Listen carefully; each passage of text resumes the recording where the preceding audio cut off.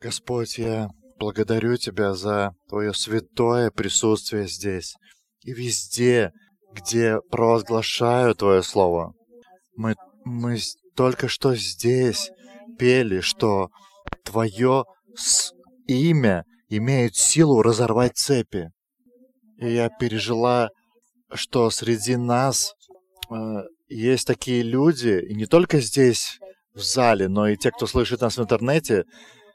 Я чувствую, что вы уже многие цепи в ваших жизнях уже разорвались. Я говорю те, кто пытаются от чего-то избавиться, и у них не получается. Вы ненавидите это. Я не знаю, что это. Может быть, порнография или алкоголизм. Я не знаю, что точно, но ты ненавидишь это. И ты пытался избавиться от этого. Ты молился, ты пытался прекратить это, как ты мог. И в итоге ты смирился с этим, сказав себе, что ничего у тебя не получается, и ты реально уже смирился с этим. Нет, и сегодня я хочу сказать тебе, что это не так. Господь разрывает цепи. И Божья воля для вас такова, что любая цепь в вашей жизни порвется. Я провозглашаю свободу. И Слово Господа провозглашает только свободу для каждого из нас. И чем бы это для тебя ни являлось, какая бы у тебя проблема ни была, прямо сейчас вместе со мной провозглашай свободу. Очень часто мы пытаемся пробовать как-то, как это сделали другие, или какими-то проверенными способами, которые пробовали все. Дорогие мои, не хватает просто человеческих усилий, потому что там, где кончаются наши силы, там начинает работать Бог. Если ты поверил когда-то в ложь, нет, не оставайся в этой же позиции. Подними сегодня свое сердце к Господу и провозглашай победу. Я Божий ребенок, я Божья дочь, Божий сын. И эта гадость мне не принадлежит. Господь, прости меня, если я где-то не поверила Тебе, там, где я пошла на поводу у дьявола. И я верю, что сегодня Ты освобождаешь меня заново. И того, кто освободил Христос, тот освобожден на всю жизнь, а не на время. Я благодарю Тебя, Господь, что это гадость, порнография, алкоголизм преклоняется перед Тобой, перед Твоим именем, Господь. Это сердце преклоняется перед Твоим святым именем. Это лень и распущенность преклоняется перед Твоим святым именем. Этот страх преклоняется перед Тобой, Господи. В наш дом приходит чистое, новое сердце. Сердце, которое способно видеть Тебя, Господи. И чтобы мы не прошли мимо этой девушки, о которой сегодня говорил Дариус. Ты, Господь, тот, кто знает. Прости, Господи, за наш эгоизм, за нашу лень, за это концентрирование на себя. Прости нас за то, что мы очень часто проходим мимо таких девочек. Господь, зажги наши сердца навечно. Все мы евангелисты. И наша цель вообще, почему Ты оставил нас живых на этой земле, это чтобы мы провозглашали Твое имя, Твою надежду. Господь, помоги нам быть церковью верной Тебе. Я благодарю Тебя, Иисус. И вся верующая церковь скажет аминь. И можете присесть. Я сегодня так переживала говорить это слово. Такое ощущение, как будто я первый раз поднялась сегодня сюда. Поэтому прошу поддержать меня. И я думала, почему я так переживаю? Я же вроде уже 1000 раз это делала. Не знаю до конца, но одна из мыслей, которая пришла, это Думаю, потому что то, о чем я хочу сегодня говорить, это очень волнует меня саму. Я очень переживаю сама об этом. И это каждый день я как-то сталкиваюсь с этим. И может потому, что это очень близко моему сердцу. Поэтому это так лично и чувственно. И я верю, что это поможет каждому из нас. Хочу, чтобы каждый из нас сегодня пристегнули ремни безопасности и не прыгали никуда с места. И сидели до конца. Договорились? И я до конца здесь, и вы до конца. В первую очередь прочитаем Библию.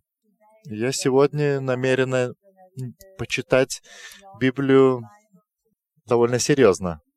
Я очень часто какие-то маленькие места из слова упоминаю, надеюсь, что вы читаете Библию достаточно. Итак, в первую очередь я хочу, перед тем, как прочитать, я хочу сказать так. Или спрошу, может, так. Конечно, вы ответите правильно, но чтобы ответить правильно, вы задайте себе вопрос, на самом ли деле я так думаю, или это просто так красиво написано? Вопрос такой. Итак, хватает ли человеку просто познать безусловную любовь Бога, соприкоснуться к ней? Хватает ли этого? Хватает ли этого, чтобы человек до конца своих дней дошел в истине? Итак, хватает ли человеку познать Божью любовь, на самом деле познать ее любовь? И хватает ли только этого факта дойти до конца правильно? Я знаю, какой у меня ответ. Я думаю, что у вас, надеюсь, что у вас такой же. Мой ответ, что нет, не хватает. И сегодня я хочу почитать и не одно, и не два, и не 10 мест. Итак, является ли познание Бога и соприкосновение своей любовью, является ли это фундаментом? Да. Но как этот человек несет через свою жизнь? Остается ли это или в его жизни? Вот что главное. Вот что предопределяет, дойдет ли он до конца в истине. Итак, не хватает только познать эту безусловную любовь. Конечно, если ты ее не испытал, ты должен просить, взывать Богу, чтобы Он смилостился и показал ее. И, конечно же, необходим богобоязненность, необходим страх перед Богом. Итак, сколько из вас, вот откровенно, положив руку на сердце, сколько из вас может сказать, что я на самом деле познал Божью любовь, я на самом деле познал ее и жил в ней? Это не была какая-то там религия или что бы это ни было. Нет, я на самом деле познал Божью любовь, я испытал Его близость, я испытал это безусловное объятие Бога. Я знаю, что такое, когда ты наделаешь делов, и Господь снова тебя прощает, и снова, и снова. Я знаю, я испытал это. Есть ли такие люди? Поднимите руку, кто это испытал. Я знаю. И вот те, кто говорят, что да, я испытал это, и когда вы наделали дров столько, или наварили каши столько, настолько каши наварили, что когда смотрите назад, хочется только схватиться за голову и сказать: Господи, куда же я ушел? Да, можно сказать, ты же знал Бога, ты же знал Его любовь, ты ее слышал, ты ее испытывал, тебе говорило Слово, тебе говорило Дух, Его близость, и ты так поступил, и ты настолько осмелился делать зло. Вывод мы можем сделать один, что не хватает только познать Его любовь. Итак, возьмем, например, 12 учеников, которые все были призваны идти в одну сторону. И был ли хоть один из них, кто не испытал Божью любовь? Все 12 познали любовь Христа. Они ходили с Ним, они кушали с Ним, они видели Его верность, они видели Его глаза, они видели, как Он прощает, они видели, как Он заботится, они видели Его защиту, они видели все. Они были постоянно в Его объятиях, они понимали, что этот Иисус от них не уйдет никуда, никогда. И они знали, что этому Иисусу можно доверять и довериться полностью, и что Он любит их и умрет за них. И они все 12 это видели и знали. Все 12. Я выделила Иуду, Петра и Иоанна. Итак, все трое. Был момент, когда они собирались в кучке. Итак, Иоанн и Петр в итоге приняли Божий страх, а Иуда нет. Сегодня будем не углубляться в это, но именно отсутствие страха перед Богом — это очень большое зло, которое открывает врагу двери, и мы оказываемся в таком моменте, что мы уже не знаем, откуда приходит беда. Итак, что значит бояться Бога? Как мы боимся Бога? Так, что мы мы трясемся, и как какого-то Нептуна когда-то, в старые времена, из озера вынырнет этот с вилами, или как мы это себе представляем. И я также себе, Бога когда-то представляла, что появится такой весь злой, суровым взглядом, с вилами, если что-то не так сделал, воткнет в тебя эти вилы. Как так сделать, чтобы Бог не поймал меня? Итак, как вы себе это представляете? Ничего общего мы с таким Богом не имеем. Нет, тут таким видением нет ничего общего. И Господь не тот, кто постоянно за кем-то охотится. Попробуй только сделать неправильно и получишь. Не о таком Боге мы говорим. Господь всегда будет за тебя. Он до конца будет любящим. Но в пути с Господом есть определенные условия. И как сегодня Дариус говорил, ты можешь креститься сегодня. А знаете, что значит креститься? Это не только значит, что я буду идти за Иисусом, а это значит, что отказаться от своих старых путей. Я не говорю, что вы еще должны встать и оставить все, что в жизни. Нет, но в сердце так должно быть, что все, моя жизнь больше не принадлежит мне.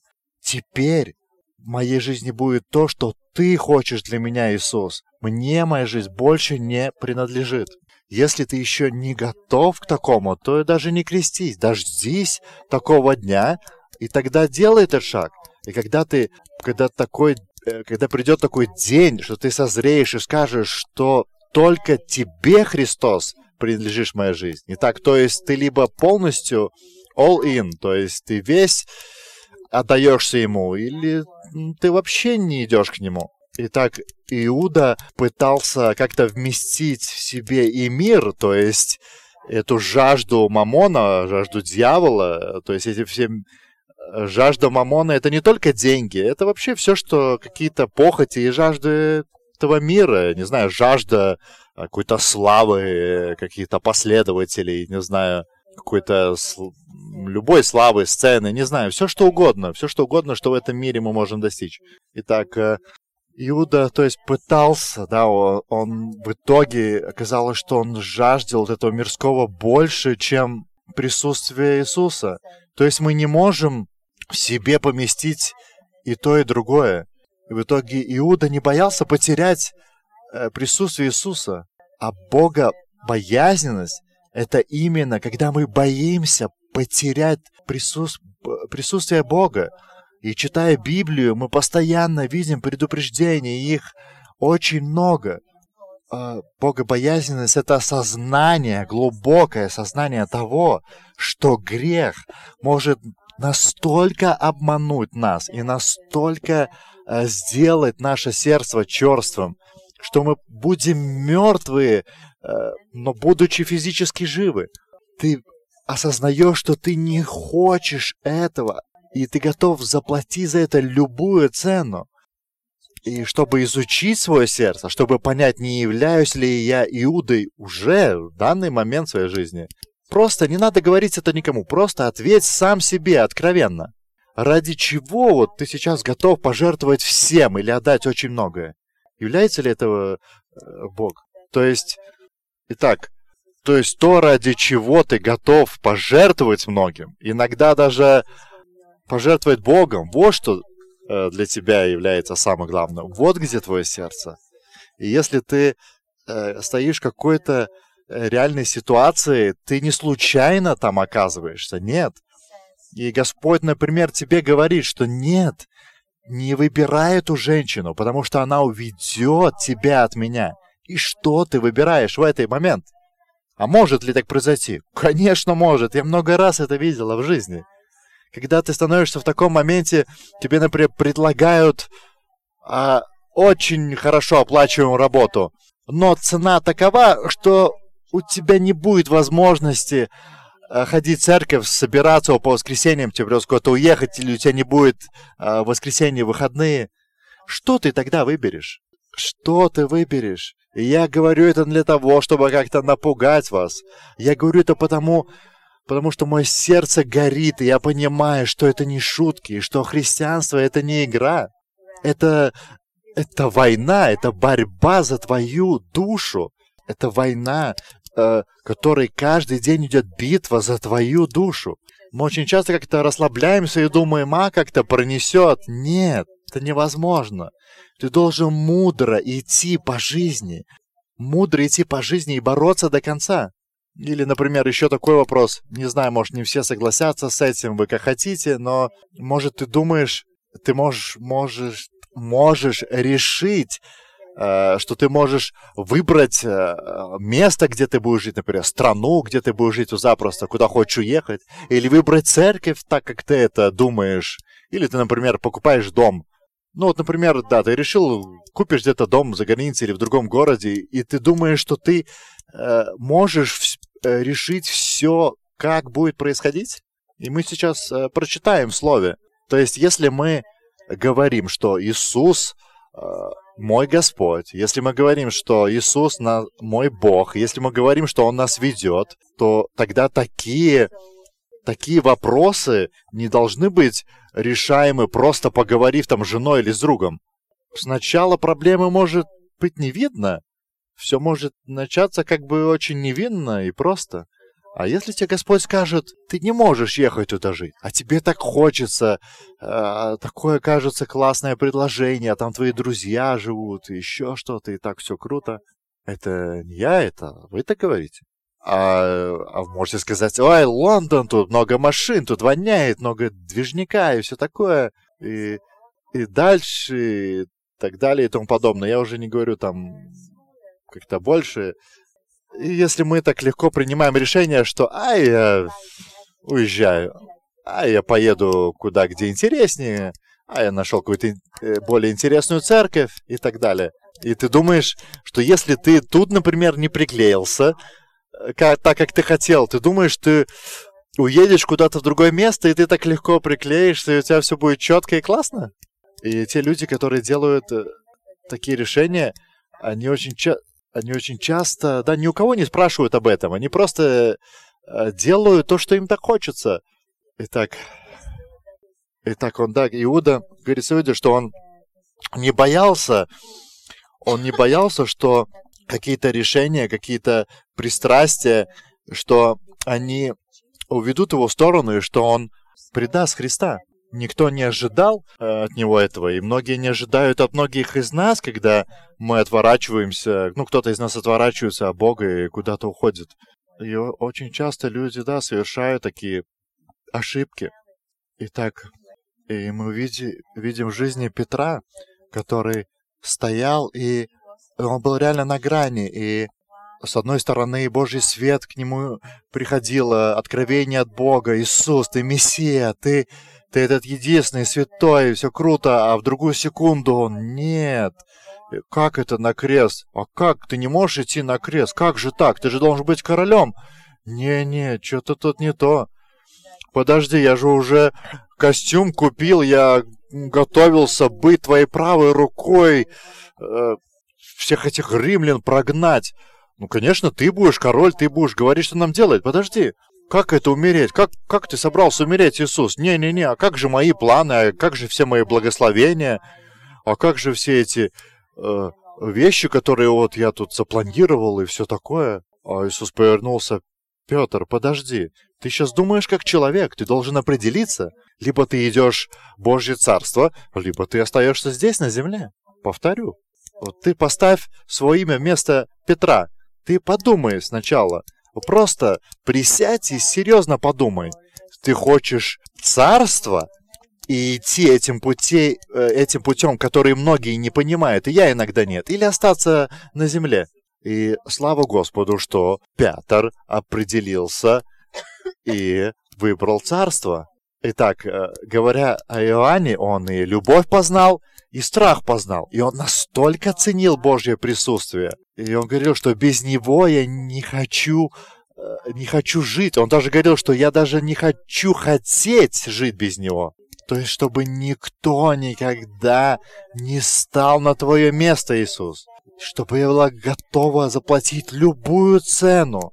Неважно, что мы будем делать здесь, кому служить, как служить, это все мелочи. Но что бы ни произошло, до последнего вздоха, что бы ни происходило, я знаю, что то, что я выбрала, это ценно. И мы видим жизнь Иоанна, мы видим, как он прошел свой путь, и он прошел его, прославляя Христа до конца. Через Петра мы видим, что если мы поворачиваем сердце к Богу, то Он прощает и благословляет нас. А сейчас мы прочитаем вместе целую главу из послания Петра. И вчера она меня очень вдохновила и дала очень много мыслей на сегодняшнее слово. Давайте прочитаем второе послание Петра, 2 глава. Итак, второе послание Петра, 2 глава. Я все говорю, что прочитаем, и все не могу найти. Итак. Были и лжепророки в народе, как и у вас будут лжеучители, которые введут пагубные ереси и, отвергаясь искупившего их Господа, навлекут сами на себя скорую погибель. Тут имейте в виду, что тут говорится, вся глава говорится о людях, которые уже познали Бога, а не о мирских людях. Или не о людях, которые... И в церквях тоже есть... В церквях всегда много таких людей, которые, они как бы верующие, но они лично не познали Христа, но они пытаются. И вот тут говорится о людях, которые познали Его любовь. Именно об этих людях. Итак, дальше. И многие последуют их разврату, и через них путь истины будет в поношении. То есть говорится, что многие последуют разврату, и давайте, может, остановимся на этом моменте. Я вспомнила, несколько дней назад получилось как-то посмотреть на одну пару. То есть эта пара, они христиане, они живут в Америке. Скорее всего, они христиане. То есть они поверили в Иисуса Христа. У них на самом деле не видно никакого страха перед Богом, и сейчас их обвиняют в каком-то мошенничестве. И я когда смотрела, я смотря на эту ситуацию, думала, подожди, я думала, что они христиане. И я такая, я не могла понять, как и что происходит, как тут комментировать вообще, и мой разум не мог понять. В общем, эта женщина пригласила какую-то там голливудскую звезду и сказала, что вот может призывать какие-то умершие души. В общем, мол, она может связываться, в общем, с этими умершими духами, и как-то с ними разговаривать, и все такое. И родители вот этой женщины, которая такое заявляла, они христиане, они пастыря. И, в общем, у нее идея была такова, что... И, в общем, муж этой женщины сначала говорил, что он как-то был скептичен, но в итоге, когда вот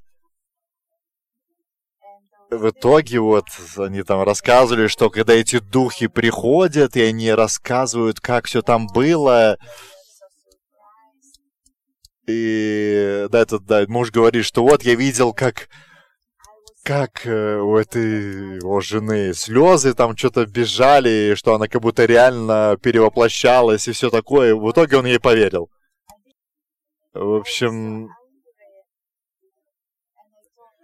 и я когда все это видела, я не знала, что делать. Хотела скричать, я не знаю, бить телевизор, все что угодно. Я не понимал, как такое возможно. Вот давайте представим, что вот среди нас вот куча христиан, да, и вы много лет как бы знаем друг друга и так далее. Итак, в общем, это была часть, я когда включила, да, это была часть программы, часть христианской программы. Подождите. Да, то есть я поняла, что вот куда мы приплыли, что если у кого-то из христиан поднимаются вопросы, можно ли вызывать каких-то умерших духов, реально это происходит, и христиане не понимаю. Я вам скажу, что реально вызвать только дьявола, который придет в вашу душу. Я вам хочу сказать, что никого невозможно вызвать. Тот, кто ушел, он ушел навсегда. Вызвать можно только демонов. Это были демоны, которые говорили эти мысли. Это демоны, которые были рядом, когда этот человек умирал. И поэтому эти демоны могут повторить слово в слово какие-то слова ваших родственников или близких. Мы очень часто играем с огнем и думаем, что вылезем, выйдем из этого целыми. Так не бывает, дорогие мои. Неужели такое происходит, неужели такое возможно? И вот эта женщина знаменитая говорит, вот эта женщина, которая вызывала этих духов, типа помогла мне соединиться, поговорить с моей мамой. И вот мне этот человек, у кого это такой дар, то есть она мне помогла связаться с моей мамой, и я теперь могу каждый день с ней общаться и так далее и тому подобное. Церковь, что же мы делаем? И я подумал, если мы сами это делаем, представьте, если мы сами такое делаем, то откуда у нас могут быть силы что-то изменить? И я вижу, что Господь ведет нас обратно к этой радикальности, к этим мелочам, что я пойду только туда, куда ведешь ты, ради твоего присутствия, ради твоей близости. Я готова пожертвовать всем. Если ты выберешь такой путь, я гарантирую, что ты дойдешь успешно. А если ты выберешь что-то другое, ты увидишь свой конец. И Господь ничему не заставляет. И я еще вспомнила историю о блудном сыне. Я иногда, например, думаю, что, знаете, мы очень часто, делаем так, я сейчас немного могу, грубо говоря, с этими свиньями побыть, и Господь меня все равно найдет, я же недалеко иду. И отец был дома, и пока сын не решил оставить свиней, закон, не произошел. Итак, если вы думаете, что можете поиграть с свиньями, и вам это прощение будет прислано, то вы стоите на очень тонком льду. И вот когда блудный сын возвращался домой, он возвращался не только потому, что вернуться покушать. И если бы он попытался бы всех свиней притащить домой и сказал: отец, я очень по тебе соскучился, но я хочу еще этих проститутки, чтобы жили со мной, чтобы вот эта свинья в этой комнате, эта проститутка в этой, вот это вся пристрастие тратить деньги и распутство в этой комнате, ты только прими меня, я поживу у тебя. Знаете, что христиане очень часто пытаются так сделать, но это никогда не сработает. Мы выбираем либо Христа, либо свои похоти и желания своей плоти. неважно, да, ты можешь падать, вставать, падать, вставать, падать, вставать, неважно, но ты знаешь, к чему ты стремишься. Господь свят.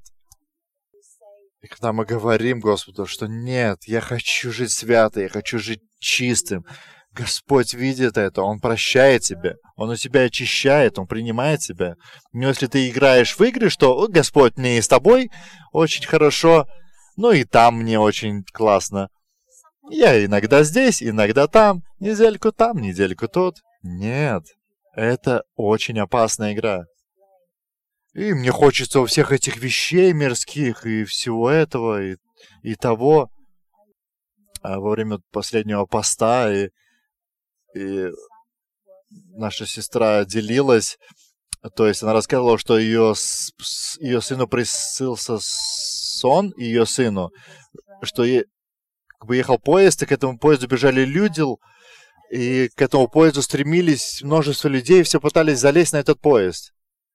И он говорит, и я увидел, что подъезжает моя мама на машине. И я увидел, как моя мама пыталась заехать на поезде в этот поезд. И ее никто не пускал, а она как-то пыталась заехать на этот поезд. И сын говорит ей, мама, нет, никто тебя не заедет, что никак. И я подумал, ну так и есть. Мы хотим иметь все, что вот имеем, и залезть вместе с этим всем в Божье Царство. Нет, в поезд залезают без машины. Машины надо оставить на парковке. Машинами ничего нету плохого. Это все нормально с ними, когда они на своем месте. И когда ты становишься, как стал когда-то Иоанн, когда ты становишься в такую позицию, что, Господи, чего бы мне это ни стоило, я пожертвую всем, чем только у меня есть. Потому что я жажду только Тебя, Господь. И давайте закончим читать. Итак, продолжаем с 3 строчки. «И из любостяжания будут уловлять вас льстивыми словами. Суд им давно готов, и погибель их не дремлет. Ибо если Бог ангелов, согрешивших, не пощадил, но, связав узами адского мрака, предал блюсти на суд для наказания, и если не пощадил первого мира, но в 8 душах сохранил семейство Ноя, проповедника правды, когда навел потоп на мир нечестивых, и если города содомские и гоморские, осудив на истребление, превратил в пепел, показал пример будущим нечестивцам, а праведного Лота, утомленного обращением между людьми неистово развратными, избавил. Ибо сей праведник, живя между ними, ежедневно мучился в праведной душе, видя и слыша дела беззаконные.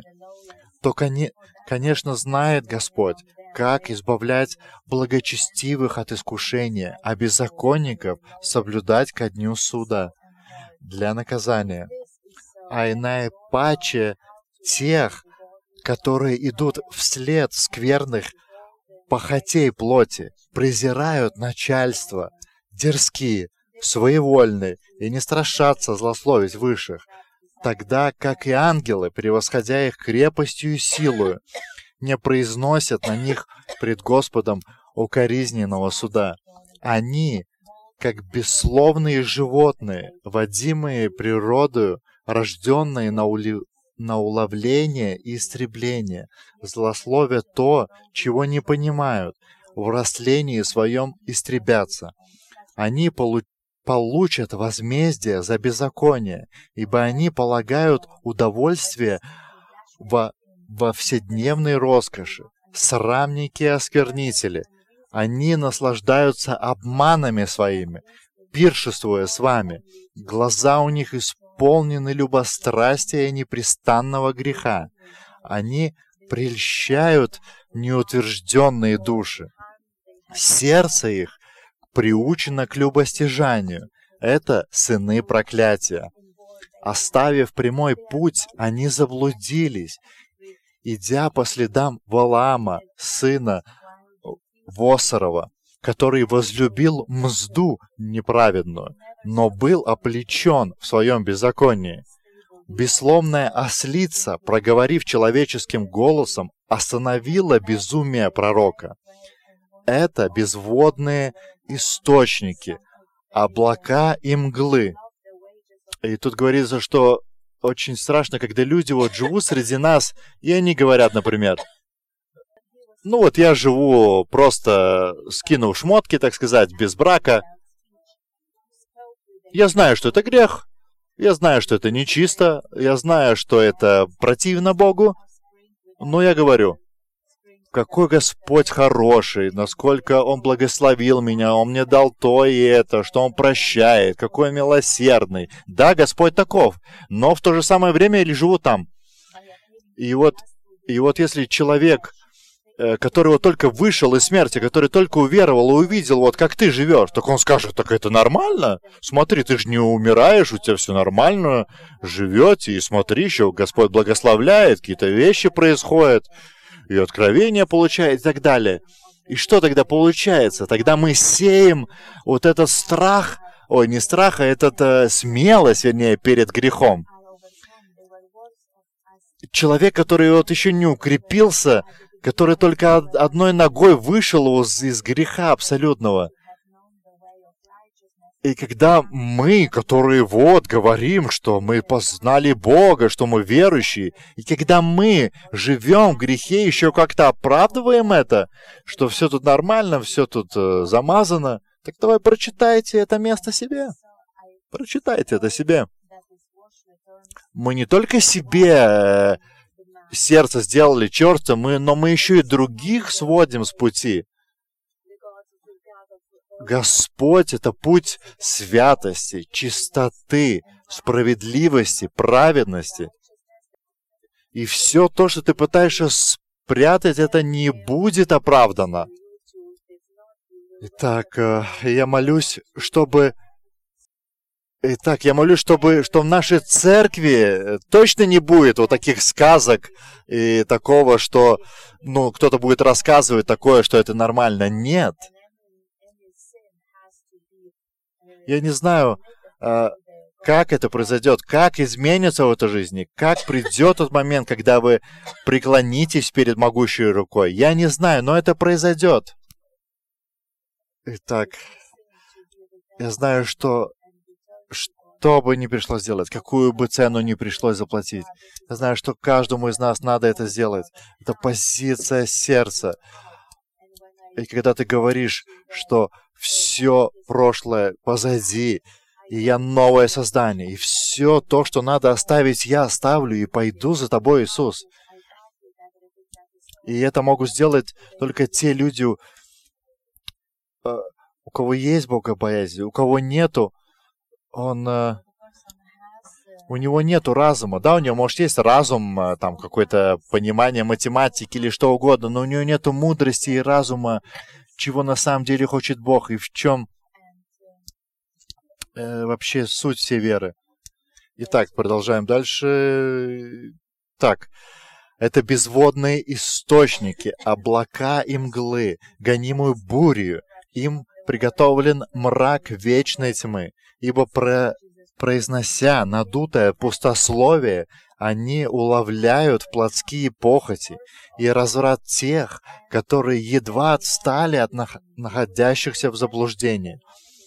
Обещают им свободу, будучи сами рабы тления. Ибо кто кем побежден, тот тому и раб. Дорогие мои, не в этом Божья воля. И я не знаю, почему у меня так болит сердце, но я знаю, что Господь милостлив и не оставит нас, пока у нас есть уши, пока мы слышим, пока мы видим.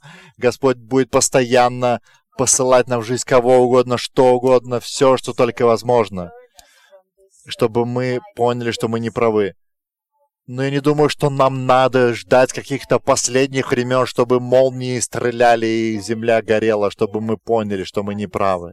И если мы слышим и постоянно видим и слышим эти предупреждения, и ты знаешь, что они есть, и если ты видишь, что что-то в твоей жизни грязное и грешно, не перестань играть.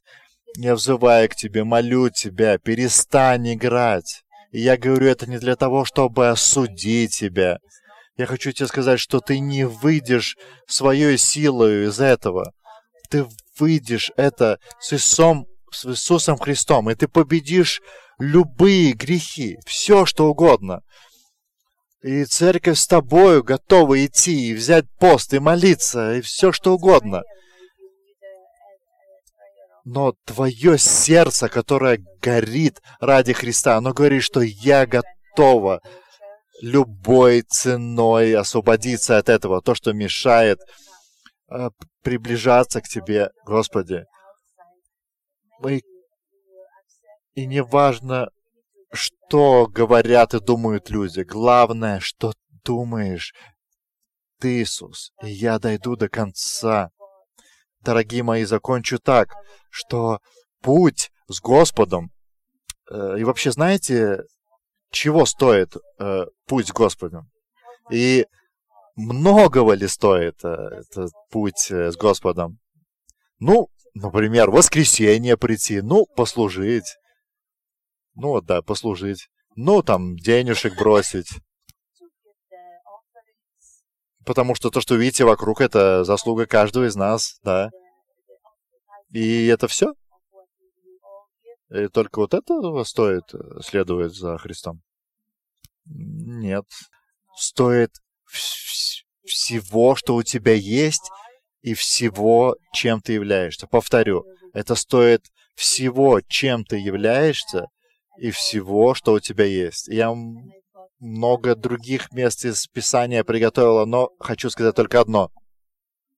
И в Матфея 10 главе, и 7 главе говорится, что кто не берет крест и не следует за мной, он не заслуживает меня. Тот, кто ценит свои планы или планы своей семьи выше меня, тот не заслуживает меня. Тот, кто множество мест Писания говорит об этом. Я не буду вам сейчас всех их читать, но что я хочу сказать, что если мы не будем читать так, как это написано, у нас не будет богобоязненности. Если какое-то другому это объяснение нет, как это написано, так и это и есть, и тут по-другому никак не объяснишь. И я благодарю Тебя, Господь. Я благодарю Тебя за то, что Ты не оставишь нас в погибели. И я не знаю, перед какими выборами и проблемами, сложностями, через что идет каждый из нас. Но Твое Слово говорит, оно освещает наши дела, наши выборы, наши работы. И пока Дух еще свидетельствует нашему Духу, пока еще Дух говорит нам, мы благословлены, значит, мы еще на правильном пути. Господи, никто из нас не хочет быть на месте Иуды. Никто из нас не хочет привязаться к этой земле, чтобы мы стали готовы отказаться от Тебя, Господи. Чтобы нам пришлось делать эти компромиссы, когда мы будем знать, что мы должны быть там, но мы на самом деле выбираем идти в другое место. Нет. Пусть ничего не станет для нас важнее Тебя. Но учи нас, чтобы мы, учились мудро видеть свое будущее, потому как Твое Слово говорит, мы должны это делать, к чему мы должны стремиться. Кто-то из нас на самом деле уже очутился в такой же ситуации, как этот блудный сын. Пусть твое сердце повернется назад. Пусть это будет моментом, когда ты скажешь Отцу, что ты готов все это бросить, что ты готов делать то, что надо делать, чтобы вернуться к Тебе, Господи. Ты, Господь, и я хочу исполнять Твою волю. Я благодарю Тебя. Я благодарю Тебя, Святой Дух. Благодарю Тебя, Иисус. Благодарю за то, что это правильная богобоязненность. Это понимание нашего пути. Я прошу, чтобы Святой Дух открыл нам глаза. Я знаю, что кое-кому из нас надо этого возобновления, возрождения. И многие из нас, выбирают двигаться на поводу у нашего тела, на поводу каких-то наших похотей или желаний. Прости нас, Господь, за то, что мы прикрываемся Твоим именем. Господь, Ты здесь и среди нас, но Ты не участвуешь в таких наших делах. Тебя там нету. Там, где наши похоти, там, где мы думаем, что мы будем сеять зло, а пожинать добро, там Тебя нету. Господь, я провозглашаю возвращение. Возвращение к этому узкому пути, где мы идем вместе с Тобой. Так как я благодарю за этих людей, которые определились сегодня креститься, которые определились оставить все то, что у них было в прошлом, и идти к Тебе, оставив все, и идти к Тебе, Господи. Пусть Твоя любовь и страх перед Тобой будет наполнять меня каждый день, чтобы они переполняли меня всегда.